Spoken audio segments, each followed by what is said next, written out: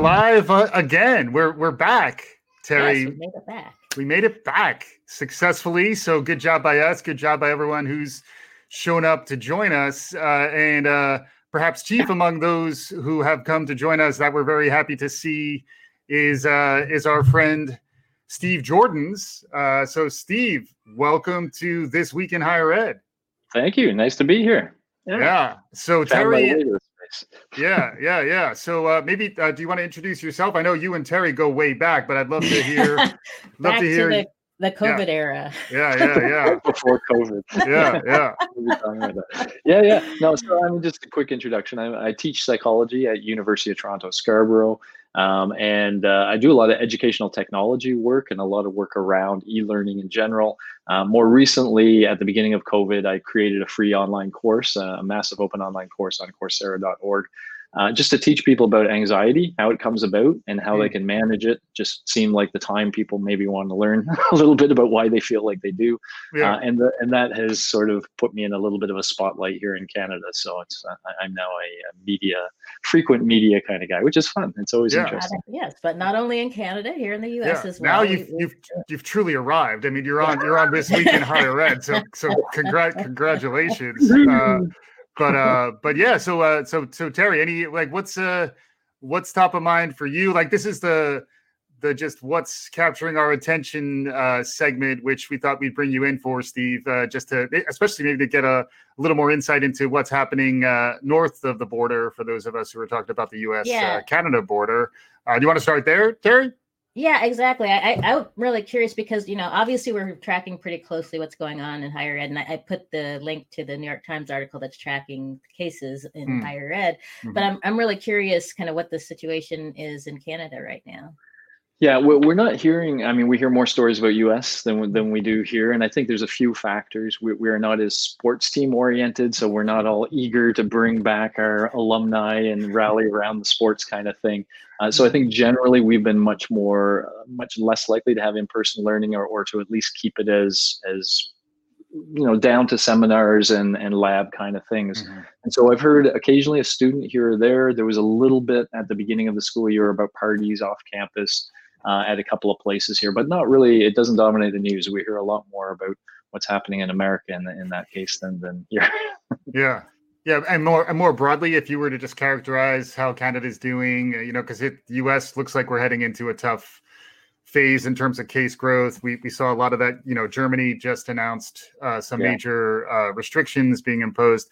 How have things been going just more broadly in Canada? Yeah, I mean, I think we're all very wary. We have seen growth along with you guys, but I think not the same pace. It started to feel like it was getting up quick, but then at least in Ontario, in the West, we've seen more growth than we had seen so far. So the West is showing more active cases than in a long time, but it kind of feels like we're growing, but it's not out of control yet. It's not, no hospitals are overwhelmed, but they're obviously very stressed. But yeah, kind of at that situation. But I think it's a little bit of hold your breath to see if this is, going to continue up or if it's a real plateau. Mm-hmm. Right. And, you mentioned anxiety. I think, even for people outside of the U.S., the election is bringing anxiety. We have the Black we have the Black Lives Matter protest. There was recent outbreak in Philadelphia because of a police shooting there. Mm-hmm. And so I think I'm just curious, how issues of diversity are. I have several friends up in Canada, especially in Alberta and British Columbia, who have been dealing with the Black Lives Matter issues as well. And I'm just curious how you're seeing that play out in Canada. Yeah, I mean, certainly, for example, at UTSC, this has really triggered a very, very serious look at equity issues. And we're doing a lot of literally conferences, seminars around microaggressions, all these things. So it's a real push, at least especially on my campus, to make people more aware of these things and give them a sense of different perspectives on these issues. There is that overarching sense we have that it's worse in America, these situations, but it's still here. So that's, what we hear a lot of. Don't think this is only an American issue. We certainly have issues with racial equality here as well. And we have a lot to learn ourselves. So just to, once again, sort of a little less extreme version, I think, of what you guys are going through. But it certainly is touching here. And just as as one example that people don't usually think about, I just created a course for police officers for dealing with stress and anxiety, because I think we sometimes, don't think about how hard this is on them, which was already a stressful job, but everyone's looking at them almost right away, waiting for them to do, waiting for them to be a jerk, basically, when you're out there. And it's been a challenging time for a lot of them as well. So, complex issues. Yeah, and even the sort of full span of time that we're dealing with here, or looks like we're going to be dealing with here, is the other thing. I saw an article you posted on LinkedIn where you were quoted around coronavirus, COVID. Yeah, there it is.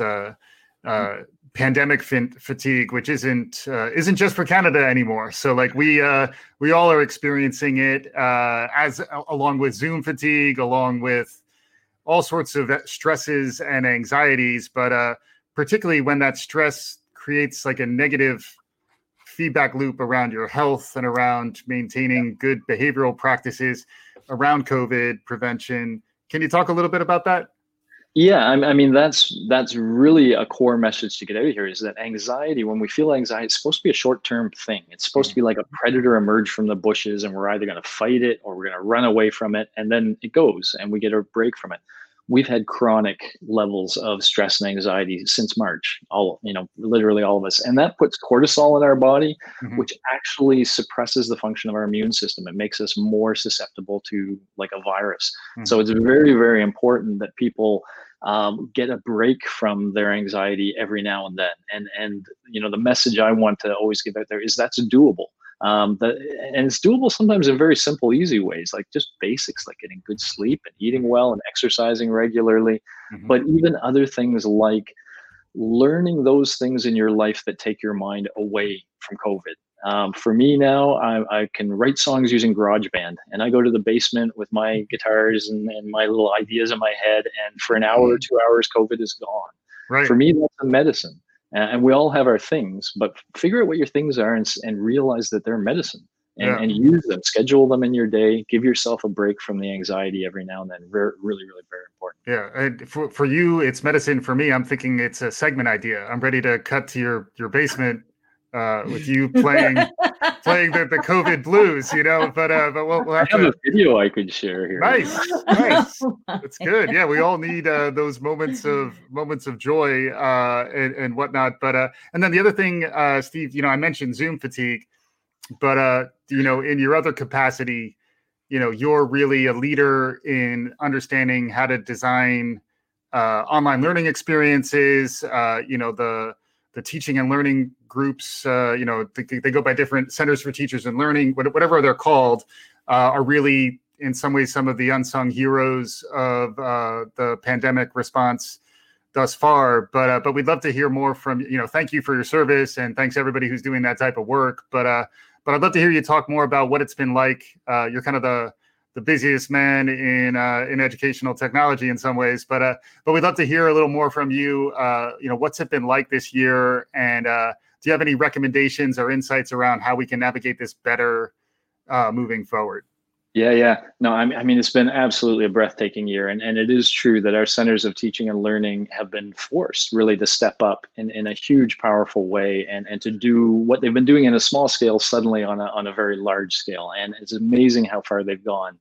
That said, here's an analogy I like to use. It's kind of like we're in a situation where we had all these people living in a space of e-learning, and those tended to be the very education-minded, the people who knew the literature of teaching and learning, and they really were working hard to create rich online learning experiences. And then suddenly there was a forced migration of maybe 90% of their colleagues into their space. And originally these colleagues were just trying to get their lectures up and do assessment for them, somewhat of assessments. And so now since that first spring, and a lot of the discontent, rightful, from students who felt like, that was not a very good experience.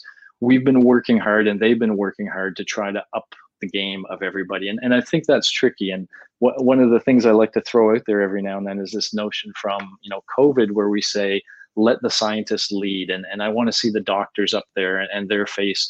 In higher ed, the scientists of learning, the scientists of what we do, are those people in our teaching and learning, centers. And I would love to see one or two of them at the side of a president when a president's talking about how they're meeting the e-learning challenges. I think these people, we should be letting our scientists lead, and giving them a strong voice as we all, try to figure out what this future of e-learning will look like. But I think it's full of promise, is one thing to say. It started tricky, but e-learning has a lot of valuable potential. Let me give one that I know Terry is very focused on, which is ensuring a fair and equitable experience for all. There are technologies, including one that I've co-developed, where all the student work is anonymous, and they do things like peer assess each other's work, and then they learn from feedback they receive. But this is all done in an anonymous way, where somebody does not know the gender of the person they're interacting with or the cultural background of the person they're interacting with. All they know is their work. And that's the kind of potential e-learning can bring, where we can immediately just make biases impossible, rather than trying to control, which isn't the bet. Obviously, we would love to have people have no biases to begin with, but they do. And if we can, bring them out of our education system, that's one potential that e-learning can deliver on, I think. Yeah, I think that's really great. And, you mentioned centers for teaching and learning. The big institutions tend to have those, but I think where the struggle has been is for the smaller institutions, small private institutions. I mean, that's one of the reasons we created Brighter Higher Ed, aka the Center for Higher Education and Leadership, is to help spread, so you don't have to have a Center for Teaching and Learning on every campus here, or professional development on every campus. We can do it on scale. And so I've seen a lot of different organizations and folks offering their services in terms of helping faculty with online learning. And, I think that's something that we should probably be doing some quality control around. Yes. But I'm curious if you have any thoughts on, are there some good things out there that people are offering? Yeah, I think the first thing I would say is it's really important that we be evidence-based. So just as, before we get into specifics, I think a logic I really like is to start by, this is just backward course design in a way, but it's at an institutional level. What are the goals of your institution? What do you hope that students will graduate with?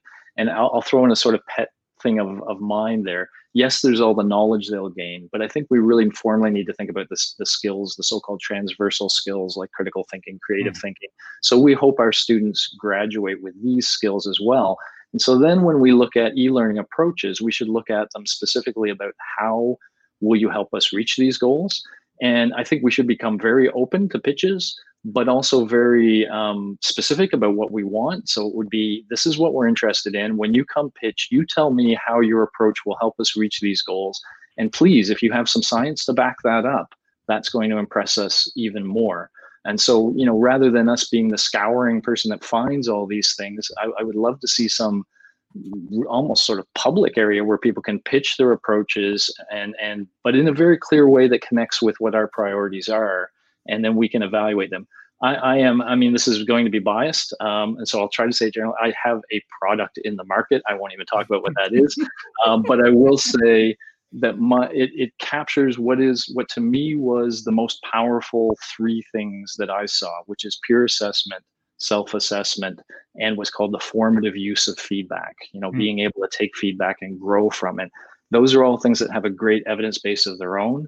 And there are now a number of technologies that allow you to do that at scale, and that manages all the logistics. And so, it's all about the educational experience, and students like these because they get to see other students work. They're empowered because they're sort of take a teacher role at times. And I think they're very, very effective online or in person. So they're a good, what we call convertible approach, that no matter what happens, you can continue with that. So that's the area I'm most excited about and working within. But there's a lot of cool technologies out there. Yeah. And also cool pedagogies too, because I think what you're just describing around getting good at giving and receiving feedback is something we all need. We need practice at it. Practice? Talk to me about practice. So we're talking about practice, but I think also there are tips and techniques, I think, that help with the more social emotional aspects of this stuff, which I think also connects to that broad sense of fatigue and stress that we're all under. So really from both of you, I'd love to get some perspective. I'm going to try not to sing Whitney. I like to sing. I get socio-emotional, baby. There you go. I try not to do it, but I couldn't resist. So any thoughts on, aside from my singing voice, which I don't need any commentary on, the thoughts on the connection to social emotional and then teaching that, modeling that, like that just seems so fundamental to all of this. I'd love to get both of you on that if possible. Maybe starting with you. Yeah, either way. Steve start, but go ahead. Yeah. Yeah. Okay. Yeah, sure. So let's kind of start with like Carolyn Dweck's notion of this growth mindset. And when that's thrown out there, we all just sort of nod and go, yeah, everybody needs that growth mindset. We don't realize how it's not natural to some extent, especially in the context of feedback. When somebody gives you critical feedback, basically suggesting your current draft could be better, there's issues with it, that engages our sympathetic nervous system. It's the same thing COVID's engaging. It's that fight or flee reflex. And so 50% of students don't even read what you write on things. They flee. And the other 50% are probably just looking for something they can fight, what's going on. And we want them to do neither, to sit and think and learn. And so in order to teach them, which is a vital skill, because then you become coachable, you become the kind of person that looks like they're growing into spaces, but we have to kind of scaffold that. And so in our approach, we do things like when students get feedback, they have an assessment form they have to fill out about the feedback. So we make them engage with it, and we kind of guide their thought processes as they go through that. And we also give them peer feedback, which is great because we can tell them, you know what, some of your peers know what they're talking about. Some don't have a clue. And it's up to you when you get feedback to literally take it from the source. Think about, not who the source is, but think about what they say. And then you decide if you agree or not. So it's a great place for engaging critical thought as people go through. And then ultimately telling the student, you got 5 pieces of feedback, incorporate the stuff you think was good, ignore the stuff you think was bad, but also tell us why you ignored that stuff. Don't just ignore it. When you say it's bad, give us a principled reason. Show us you thought about it. So that can force people to think. Now, as part of that process, I also get them to rate the emotions they felt when they receive the feedback. And that all goes back to the feedback givers. So they can see how, what emotions my feedback provoked. And quite often what they realize is, I didn't mean to make people upset. I thought I was being helpful, and so to get that sort of socio-emotional kind of feedback loop going, where they're both giving and receiving feedback, seeing it from both sides and seeing the reaction to their feedback. I think that's a really rich learning experience for people to get and to go through and sort of take with them as they go through life and get feedback from other sources. Absolutely. And I'm going to talk about empathy. Yeah. because that's what you're basically talking about, Steve, is you're actually helping people practice empathy. And for those who don't know, I have a book on radical empathy coming out in February. But the reason I mention empathy is because I think as teachers, especially those of us coming into this as PhDs and subject matter experts, we don't get a lot of training in teaching. And so one of the things that I've always tried to utilize is this idea of empathy in my teaching, because if I can put myself in the foot of the shoes of my students, then and try to think about, what are some of the factors that are playing into their responses, and it's a situation where practicing empathy, it's literally practicing empathy. You get feedback. You see what what Steve's talking about, how are students responding emotionally to the things, your responses and yes, exactly. Go ahead, Steve. We're going to promote ourselves all of this. Yeah. But no, seriously, I can't stress enough the importance of, practicing empathy, because if we don't practice and if we don't, put ourselves out there. And, one of the things though, is this, one of the number one thing I start with is this willingness to be vulnerable. And so you have to think about the fact that when you're grading something for a student, that is the most vulnerable, not the most, but it's one of the most vulnerable positions that they're in, right? They are presenting their work to you.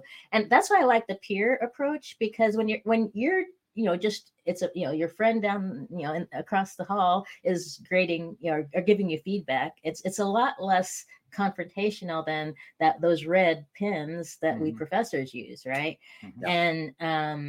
And you know, I think there's a tendency to think, oh, these millennials and stuff, you know, they're so fragile. It's like, it's not that they're fragile, it's that you know, it's a whole, it's just, it's always been this way, right? I mean, I mean, I remember back in graduate school, there were times I would just not even look at the you said this earlier, I wouldn't even look at the comments that my professor gave me. You know, you have to, but um it's just so, I mean, graduate people describe graduate school as just being this constant barrage of negative feedback, because that's what it is. You know, Yeah. every time you turn something in, you're going to get negative feedback, because that's what your professors are supposed to do. Mhm. And so the idea that we could, you know, really, and so that's why I think I was a more empathetic professor when I was working with my graduate students, because, you know, I realized, and it's incremental feedback is another really important component of this. You know, rather than, you know, we talk about high stakes testing,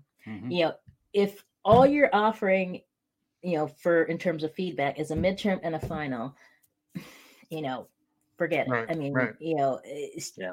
they're just a certain group of students who are just not going to respond well to that. Mhm. And so, you know, if you can have I always had weekly assignments, and it's a lot of grading, but, you know, that gives students a chance to see, first of all, they need to understand what you're looking for, because I think a lot of times our students don't understand what a professor wants. And I even see that with my high schooler, you know, so they need to understand, and, you know, you need to convey to students through these assessments, what exactly are you looking for? Mhm. You know, Yeah. because we can't assume these students are coming in and understand, you know, exactly what you want from an assignment. Mhm. And sometimes I think that's the hardest part for faculty to understand, is that, you know, the students aren't purposely trying to fail your class. Right. You Right. know. Right. And so for me, my mantra was, if a student is failing my class and they're every day and, you know, putting in an effort, then something's wrong with me. Mhm. Yeah. If I can just jump on a couple points with that too. So one of them is, you know, we want our students to have this revisionist mindset, and I agree, most of us got it in graduate school because we were just nailed with it. But you know, we kind of teach our students in K to 12 that we give you a task, there's a due date, you work, you create that, and it's done. And now you're on to your next task, and you create it, and it's done. And then suddenly they get to university, and we have this notion, oh, you have to be open to growth. Think of this as a first draft, and Mhm. you know, and that's not natural to them. And the other point I would add too is that, you know, in addition to telling them what you expect, I think it's very powerful when an instructor can tell students why I'm asking you to do this, Mhm. and there's a reason. And if you can connect it to their future success, and if you can show them some research to back up what you're doing, they may not read it, but that really gives them a sense of, okay, there's a reason I'm doing this. This isn't some, you know, silly task. And that's why I like authentic assessment too, because that's a little more obvious, you know, Mhm. if there is a real purpose to it. But it's really important and really powerful for faculty if they can do that. And so I would encourage that, you know, here's an activity, here's what I'm asking you to do, here's what I'm trying to prepare you for. And that helps them understand the whole purpose of it as well. And then they can show you what they can do. But if they don't understand, they're never going to be able to demonstrate their potential.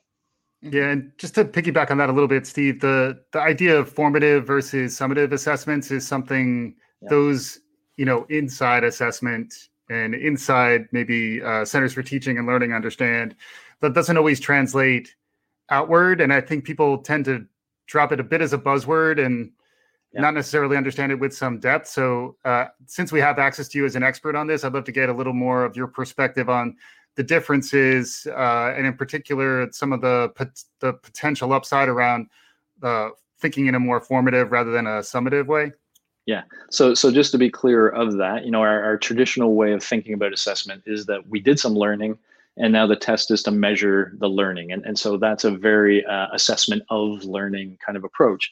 The term I heard that kind of turned my head around on all this is, somebody said to me, students are never more engaged than when we're testing them. We have their mind fully at that time. They are there, they're engaged, they want to do well. And so there's learning potential. You know, that's what we want in every class. We want our students to be there and engaged. Well, if we have them there in the assessment situation, why not use it? And so for me, for example, when it comes to assessment for learning, we have this MTuner product that we use. That's something we created, but it's all about giving students a first chance to guess at something, a multiple choice kind of thing. So first of all, we don't even show them the options first. We say, what do you think the right answer is? And we give them what's called retrieval practice. So try to pull that answer out of their mind first. And then, okay, which of these? And if they pick wrong, it's like, okay, that's not right. We're pushing you to your e-textbook, or we're pushing you back to a video of the lecture. Watch it again, come back for half marks. And so the idea is, yes, we're kind of assessing what they know to some level. But what we're really trying to do is get rid of their misconceptions, correct those, strengthen the things they have right. And so to use the assessment itself as a way of strengthening that knowledge. Mm-hmm. And then the final thing I'll say is that sort of pure assessment approach we were talking about earlier, that's a real strong example of what's called assessment as learning, where yes, you do get you do get a grade, let's say, out the other side, but it's really about the process people are going through while you're getting that grade. That's where the rich learning is going on. So we're really using the assessment as an excuse to put them through a really rich, powerful learning experience. Mm-hmm. And more, that's, I think what we need to do in e-learning, because you can also bring students together. You can create sort of communities of learning around these activities, and get them feeling like they're all doing something together, which is really important in e-learning, that they don't feel alone in their journey. And so I think assessment would be the one, like if I were new to the space, if I were one of the people that just said, okay, I worried about my final exams and my lectures, I think that's what I would be mining now is, well, what could I be doing with my activities that could make them richer as well? Yeah. And there's a lot out there. Yeah. I love the peer-to-peer angle is really interesting. I'd love to hear more about whether you've seen any changes in terms of what people are seeking out in light of the pandemic response and the fact that more stuff has gone online. And then Terry, just to kind of maybe round that out, we're talking about empathy. I was thinking about how empathy might be related to burnout. So I think maybe they're separate topics, but I definitely want to make sure I heard more from both of you on both those things. Yeah. Yeah. And if I can add on to that, because I was thinking how these are connected, because as I was just listening to Steve talk, I was like, oh my God, if I was teaching right now, I would listen to what Steve's saying and start to feel overwhelmed. I'm like, oh my God, I got to be thinking about this and this and this and this. I think there's so yes, we want to do all these things, but what I was thinking about as you were talking is how do we, and you sort of did this, right? How do we prioritize?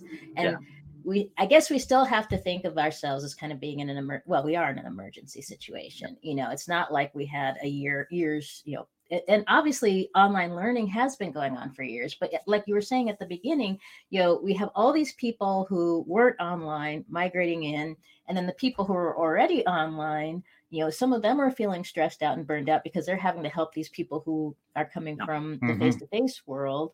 And so it's like this big collision of, oh my God, these people are stressed out because they have to come online. Oh my God, these people are stressed out because they're having to help the people who are coming online.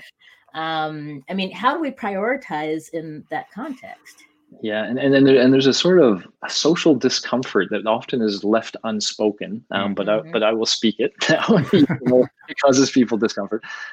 We are professors. Our craft, or part of our craft, is supposed to be teaching. Part is research. The research part we really learned in grad school. They taught us all the skills and theory and approaches and how to do research right. The teaching part, they kind of said, well, you guys have seen it. Just go do it. And so when you suddenly start saying formative versus summative assessment to someone who's supposed to be a professional, who is a professional teacher, but you're talking to them about terms that you would think a professional in that world should know, and and now there's this feeling like, oh my goodness, and so maybe a desire not to ask questions. So I think Terry's right. We have to be very careful not to overwhelm, very careful to prioritize.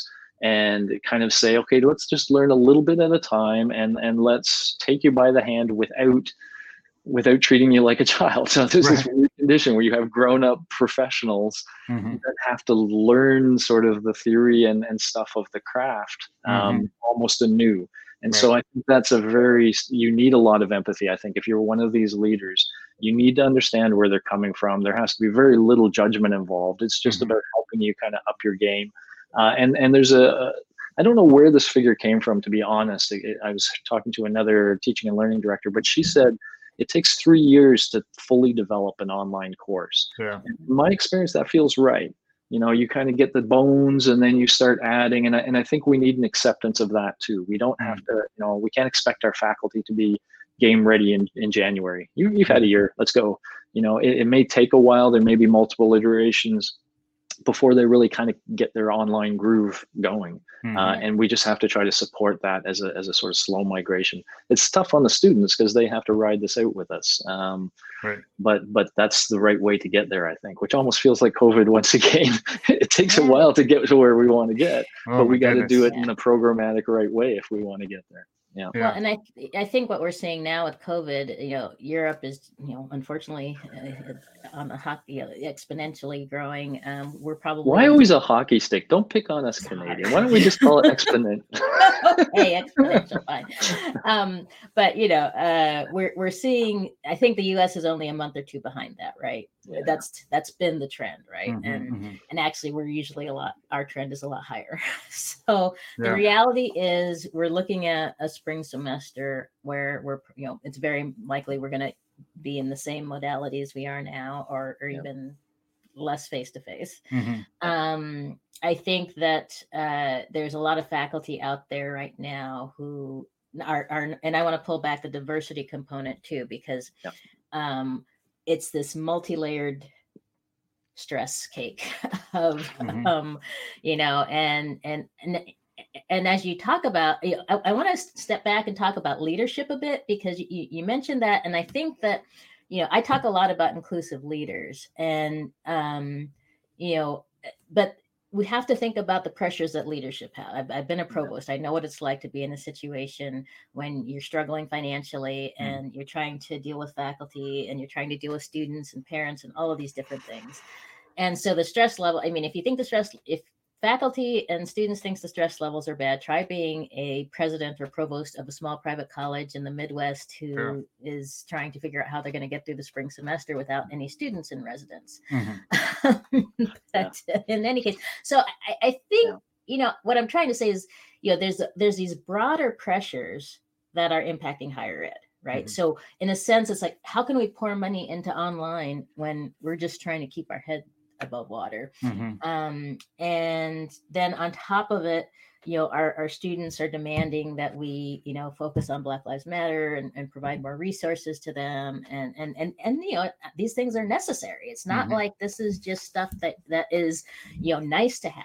So again, I know priorities come into play, but in terms of just our internal, wellness types of things, I think that we need to put some structure to this. Does that make sense?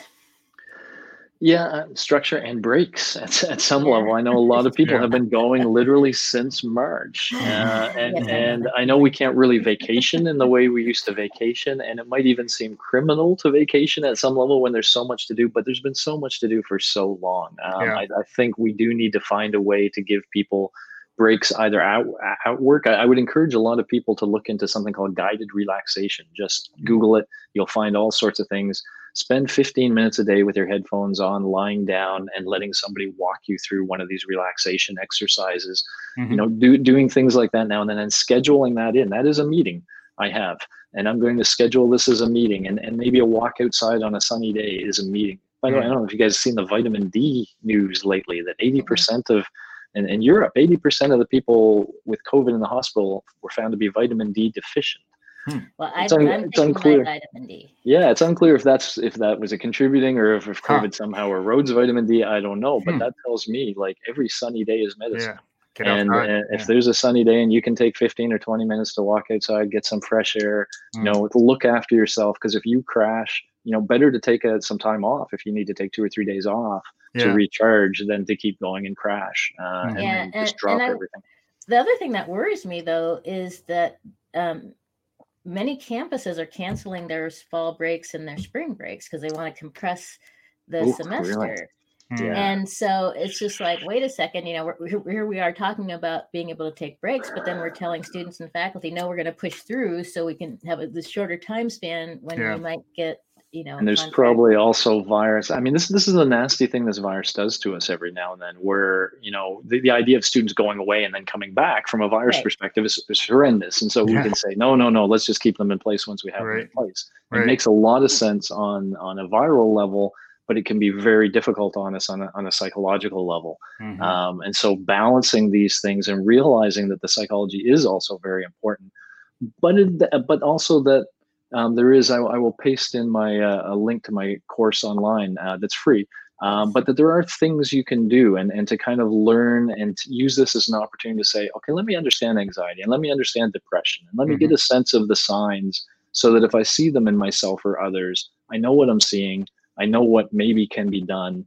And knowledge is empowering. So it can make you feel a little bit more in control, just simply by understanding what your body is doing to you.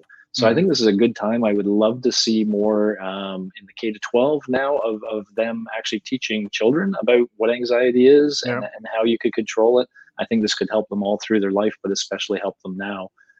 So yeah, that's another thing I keep saying is this is a great time to learn about mental health, because it's not something somebody else is experiencing anymore. It's weird. If you're not anxious, you're not paying attention. Well, and then it's a great time to learn about mental health. It's also a great time to learn about learning science, instructional design, e-learning. Do you have any recommendations for folks who might be watching this or listening to this and they're beginning to ramp up on the learning side of the equation, or the e-learning side of the equation in particular? Because I imagine, if you don't know, we better ask ourselves what's going on. So I assume you have some ideas, Well, I mean, it is. So for me, it was the center of teaching and learning. As Terry says, I think she made a really good point earlier that, I'm lucky to be at a large university where, in fact, we have 3 of these, including one downtown. And they're just first-rate people who really know what they're doing. And they also know the empathy skills that Terry is talking about. So, my first reaction was to say, find a colleague that you think is doing great and talk to them. But that colleague may know how to do things, but may not know how to onboard you, so to speak. Whereas the center is probably better. And if you don't have somebody like that, I think if you're a small university, it is time to find an organization like Terry's, and maybe group with a number of small universities where you can get access to that expertise.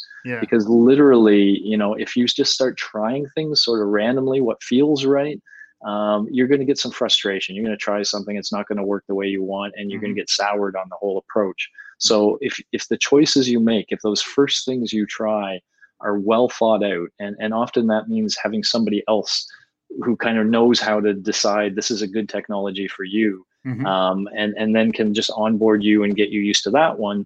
I think that's a really good approach. So I think it's time to find a scientist friend of the learning sciences and to connect with them. Yeah, but this all makes me go back to thinking about, agile thinking and design thinking. I think one of the bigger problems is in higher ed is that we're afraid of making mistakes, that we're very risk averse. I want to jump on that. And so, but this is the time to make mistakes. We're all going to make mistakes. We're all going to have, I mean, that's what the toggle term is all about, that Brian Alexander talks about. We started off face to face. We realized it was a mistake. We go back to, online, I think it's okay. I think we have to take a step back and say, what's happening right now is okay. We don't have to be so stressed out. And I know, there are parents and students complaining, well, I'm paying money for this. Well, guess what? We're all in the same boat. I see my friends who are online complaining about different universities and K-12. I'm like, look, we're all in the same boat. We're all learning. And this is a huge, it is the biggest learning experiment since I don't know when. And we have to give each other grace to make mistakes. But even better than that, I think your point's even better than that, because I say this often, but I haven't really thought about this in the COVID context. This idea of this revisionist mindset, that an important role in teaching it to students is to model it to students. If you say one thing, but you do another, they're not going to give you the respect. They're just not going to respect what you're saying, basically.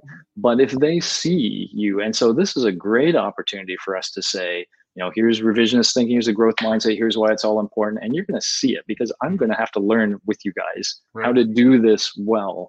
And I need feedback. That's the core of formative learning. And so I'm going to try things, and they're going to be well-intentioned.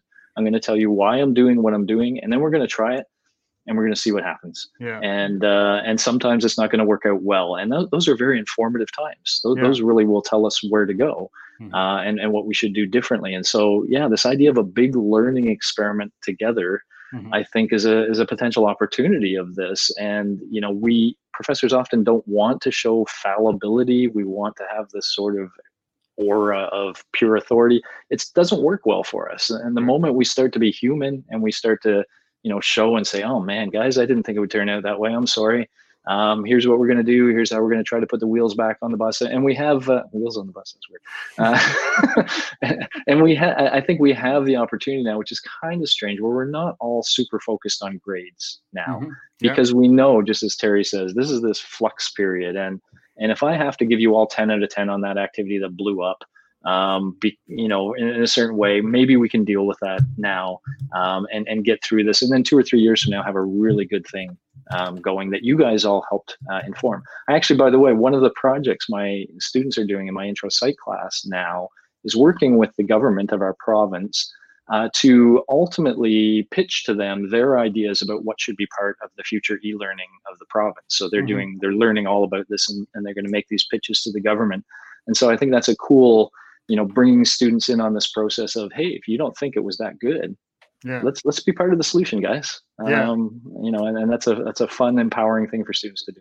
Yeah, it reminds me, I always love the Nelson Mandela quote, I never lose, I either win or learn, and when you get something wrong, if it is more collaborative and problem-based, less about me as the authority figuring this out and telling you the answer. Instead, that's an interesting problem.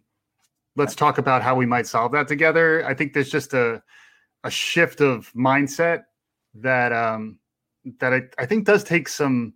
Frequently, you need help to break out of what you're used to. Does that make sense? Yeah. I mean, it does. Yeah. Go, Terry. Go. Oh, I was just going to say that, Taryn asked a question, how do you deal with student anger? Well, that's the way you deal with student anger is you say, let me see first you have to understand what the problem is. Because sometimes the student's angry, not because of something you did, they're just angry. Yeah. And that brings me back to, when you think about all the pressures on students and everything, a lot of times they get angry because they're frustrated.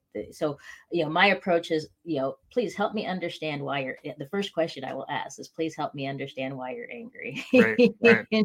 Because they may not understand why they're angry. And that's something really critical. I think, Steve, you can even expound on this. It's really critical to understand that a lot of times people are responding not to what just happened, but to the multi-layer. I have to remind my husband of this all the time. It's like, honey, I'm not really mad at you. I'm mad at everything else that's going on. And you're the person who's handy right now.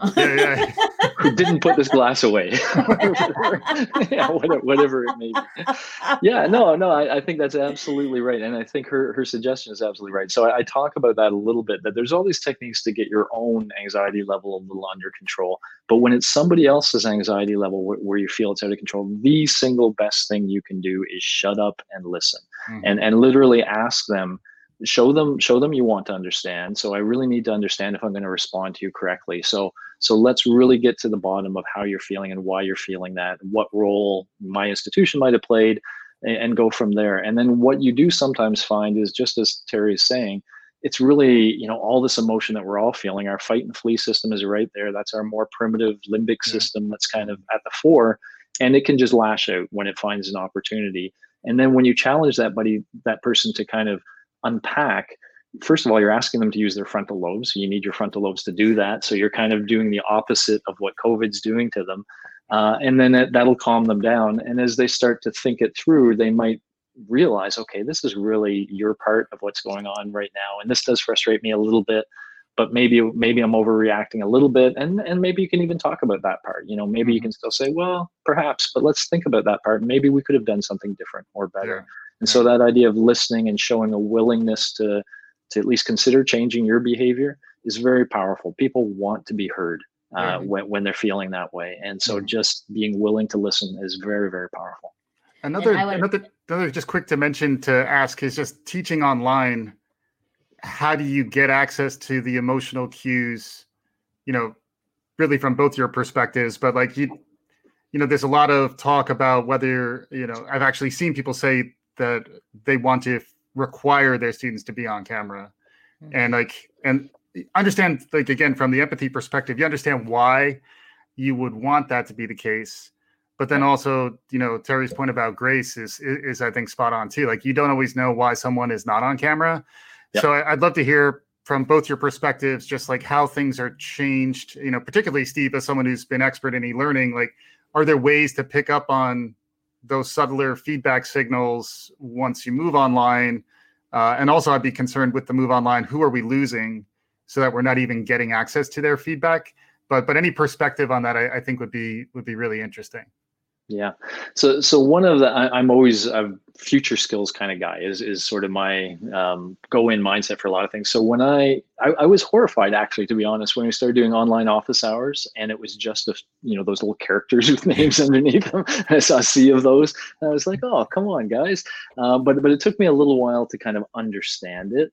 And there's a million reasons why somebody might not want to be on camera, but I think a prime reason is they are used to living a life of distraction, of half attending. So if they can attend office hours and have it on, but be doing whatever, but they don't want to be seen doing whatever, etc. And so what I say to them is, I take it more as an opportunity. I say, you've paid tuition to go to university, and we're giving you opportunities to learn and grow in various ways. And in online office hours, you are getting an opportunity to do real-time human-to-human interaction, which includes the nonverbals. You guys probably see my hands floating around here every now and then. Yeah, I do a lot of that. Even though I'm Dutch, not Italian, people keep me to that. I know.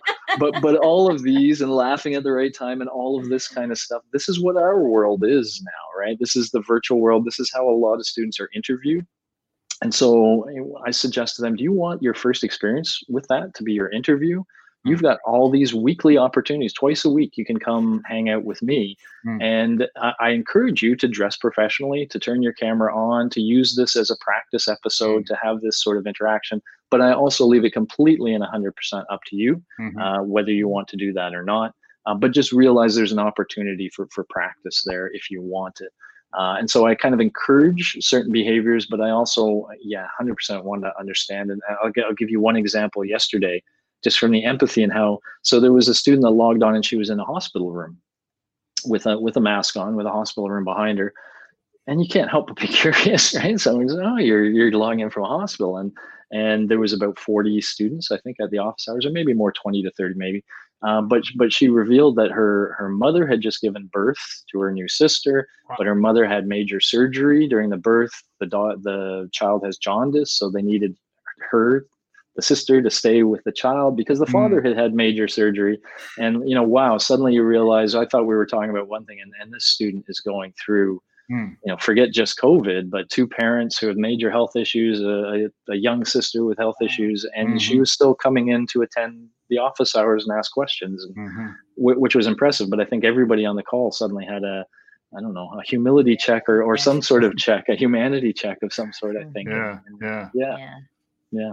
No, that's an incredible story. And, I think that's something that we're all trying to juggle all these different inputs. We know that our students are dealing with COVID. We know that our faculty are dealing with COVID. We know that there's issues for our faculty and students of color. We know there's issues. So anyway, I mean, again, it's a pile on, but I guess, when I think about empathy and practicing it and so on, I think that you're right. I think the modeling is really critical. And so that I talk about inclusive leadership because I think from the very top, we need to be modeling the kinds of behaviors that we want to see. And that's why I'm really pushing, if you have leaders out there, join our Radical Empathy Workshop, because I think it's really critical for us to understand what it means to be an inclusive leader in this broader context. And so from a leadership perspective, I think we need to, give our faculty some support and guidelines around these things. I mean, there's some of that going on, but I think we're still in the development phases of how do we structure these things so that, if the student isn't, on the video, how do we assess what's going on with them? Maybe there's, chat things we can do. I mean, I think there's a lot of different things, and we need to provide the tools to help the faculty do that. And sometimes just, kind of getting back, because I realize I kind of went around your question a little bit, and I'm not doing enough of this myself. So you've got kind of prompted this, but a little check-in with the students now and then, maybe just to say, a quick little survey, anonymous survey of some sort, but how are you doing? What are you feeling? What are the stress levels? That kind of, like, we know from online learning, the biggest predictor of success in a course from a student perspective is what we call the presence of the instructor. And you can boil that down to, does it seem like they are there and they care? If you're there and you care, then the student feels, part of your community and is more likely to engage in what you're doing. And it's worth every now and then literally walking that walk, saying, I am here and I am curious. We're all going through a lot of stuff. How bad's your stress level right now? What are the sorts of levels at which it's at?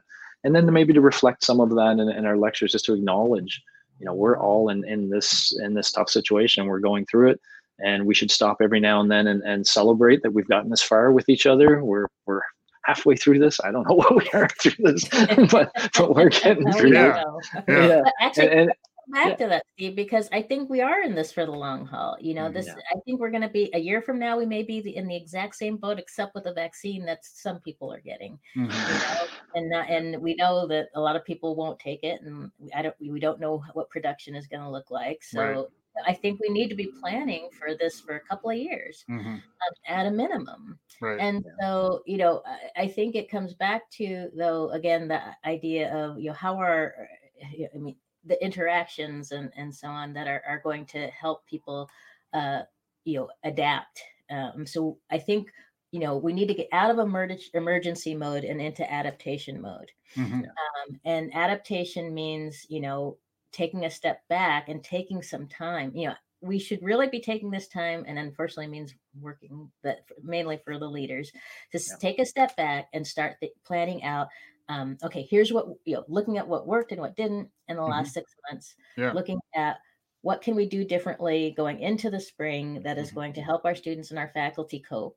Right. And a bad example I just thought of, I know a faculty member who told his students at the beginning of the semester, this is going to be exactly the same grading and everything's going to be the same, and I'm not going to give you any slack. And I'm just like, excuse me, just like,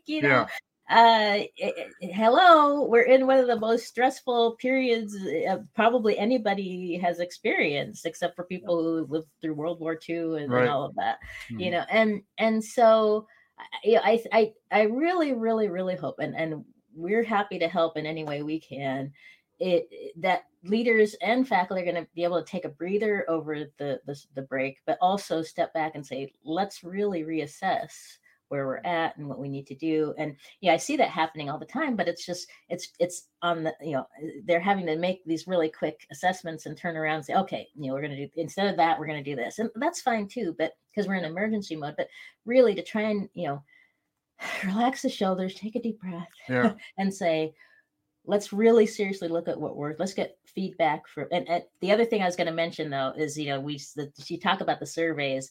We had a situation with the school districts here where parents were getting these bombarded with surveys every week. And so we have to be careful that we're not overdoing that as well. Yeah, 100%. Yeah. So I know we're getting close to time. We got about 8 minutes left. And I'd like to maybe get a little bit of looking into your crystal ball, Steve, because I heard, I think I heard either the word optimism or hope, and I always seek those things out because they're in short supply these days. So, what's driving some of your optimism, and then what kind of challenges are we going to have to overcome to kind of get to the better place that you're seeing down the road? So I'd love to hear a little more from you on that. Yeah. Well, I mean, pre-COVID, I was one of these people saying, the education system has to kind of rejig and retool, and we have to focus more on skills and skills development, take much more formal approaches to developing and measuring them, making that part of. And so suddenly, I think of the $6 Million Man where, he crashes and they say, but we can build him better than he was before. Yeah. There's a big part of me that thinks, we've gotten hit hard. And it's affecting us, and it's affecting our students, it's affecting our leaders, but it is an opportunity. It's an opportunity to really reimagine who we want to be for the future university system. And our tradition has been so heavy on us. It's almost like we're the Catholic Church carrying all this weight of previous decades. And it's kind of like that weight has been shed. And so I think there is opportunity in this moment for a lot of, I think already a lot of instructors are much more open to new ideas and new innovation than they were pre-COVID, partly because they have to be, but that's okay. I think a lot more leaders now see this as going to be a bigger part of their university going forward. They're going to want to have a really strong online learning potential going forward. And so I do see great opportunity. I think there's been a lot of great people doing a lot of great work in that area for well over a decade now. So it's kind of a good time to learn about the science of learning. It's developed enough, and there's enough really good research there that can guide thought processes, I think. But I think through everything we talked about, people like Terry and people in centers of teaching and learning are going to play a critical role in terms of, just like the medical professions in COVID, of taking data that's overwhelming for someone who isn't used to thinking about it at that level, and boiling it down to what does this person need to know to be effective in their classroom.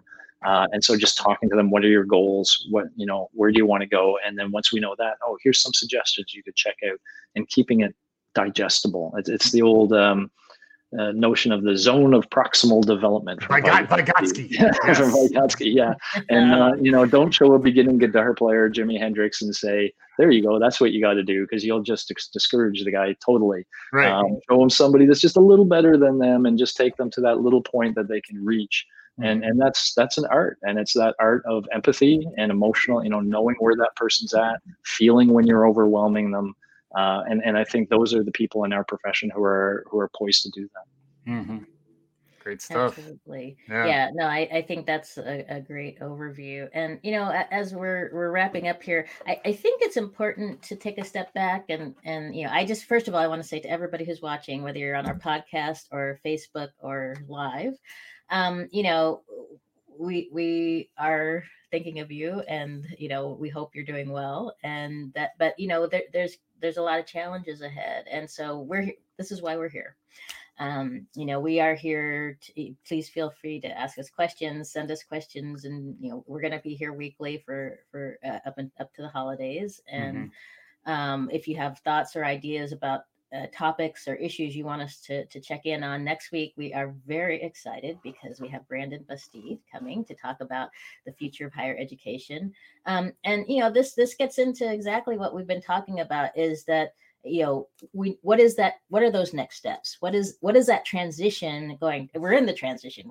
It's hard to know what the transition is going to look like when you're right in the middle of it. But I think what I would love to see is for us to be more intentional about the direction we're heading. And I think that's really critical going into, the holidays, as people have a break from teaching and so on, is intentionality. How do we want to go into the spring semester? How do we want to go into the next year? What do we want our students to be learning? And how can we adjust our learning so that students are really getting something, what they really need out of it? And we have to we have to be able to say what that is.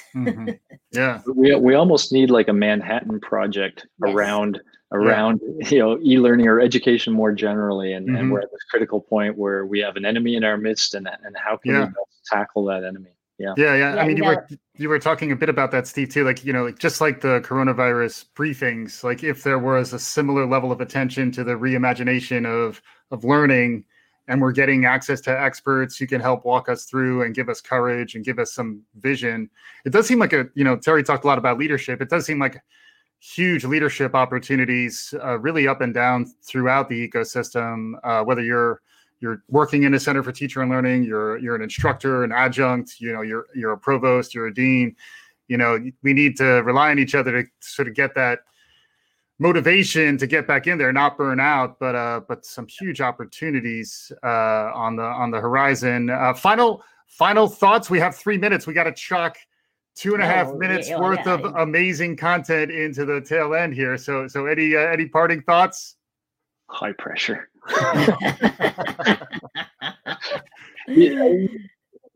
I do. So right now I see a bunch of pockets in different places of people talking pedagogy. I would love to see, and I don't know how this happens, but I would love to see a more centralized single Let's talk pot. about that, Steve. All right, we'll talk We're about going it. to do this. Okay, cool. I think that can be useful, just to give people one place to go where it's clear messaging, good presentations of ideas by people where they can get access to stuff in a non-intimidating way and find things that work for them. I think we need some sort of platform or something like that. Yeah. Awesome. Great. Well, Terry's going to build it. Yeah. And maybe the inklings will come out some Wednesdays at 3 p.m. Eastern, 12 p.m. Pacific. Steve Jordans, thank you so much for joining us. Amazing stuff. Folks want to follow you. I think you're out there in the world, but is there any recommendations if they want to track you down? I don't think very many people spell their last name like I do mine. So I'm just steve.jordans@utoronto.ca, but you can find me. I'm all over the internet. Awesome. Yeah. Awesome. Yeah. We've got his Twitter and he's great on LinkedIn as well. So join us there, especially want to join in on some of these discussions about the future of higher ed. Yeah. And Terry, another fantastic job by you. Thanks everybody for joining, and we'll be back again soon. Thanks, Mike. Pleasure, Mike. Thank you.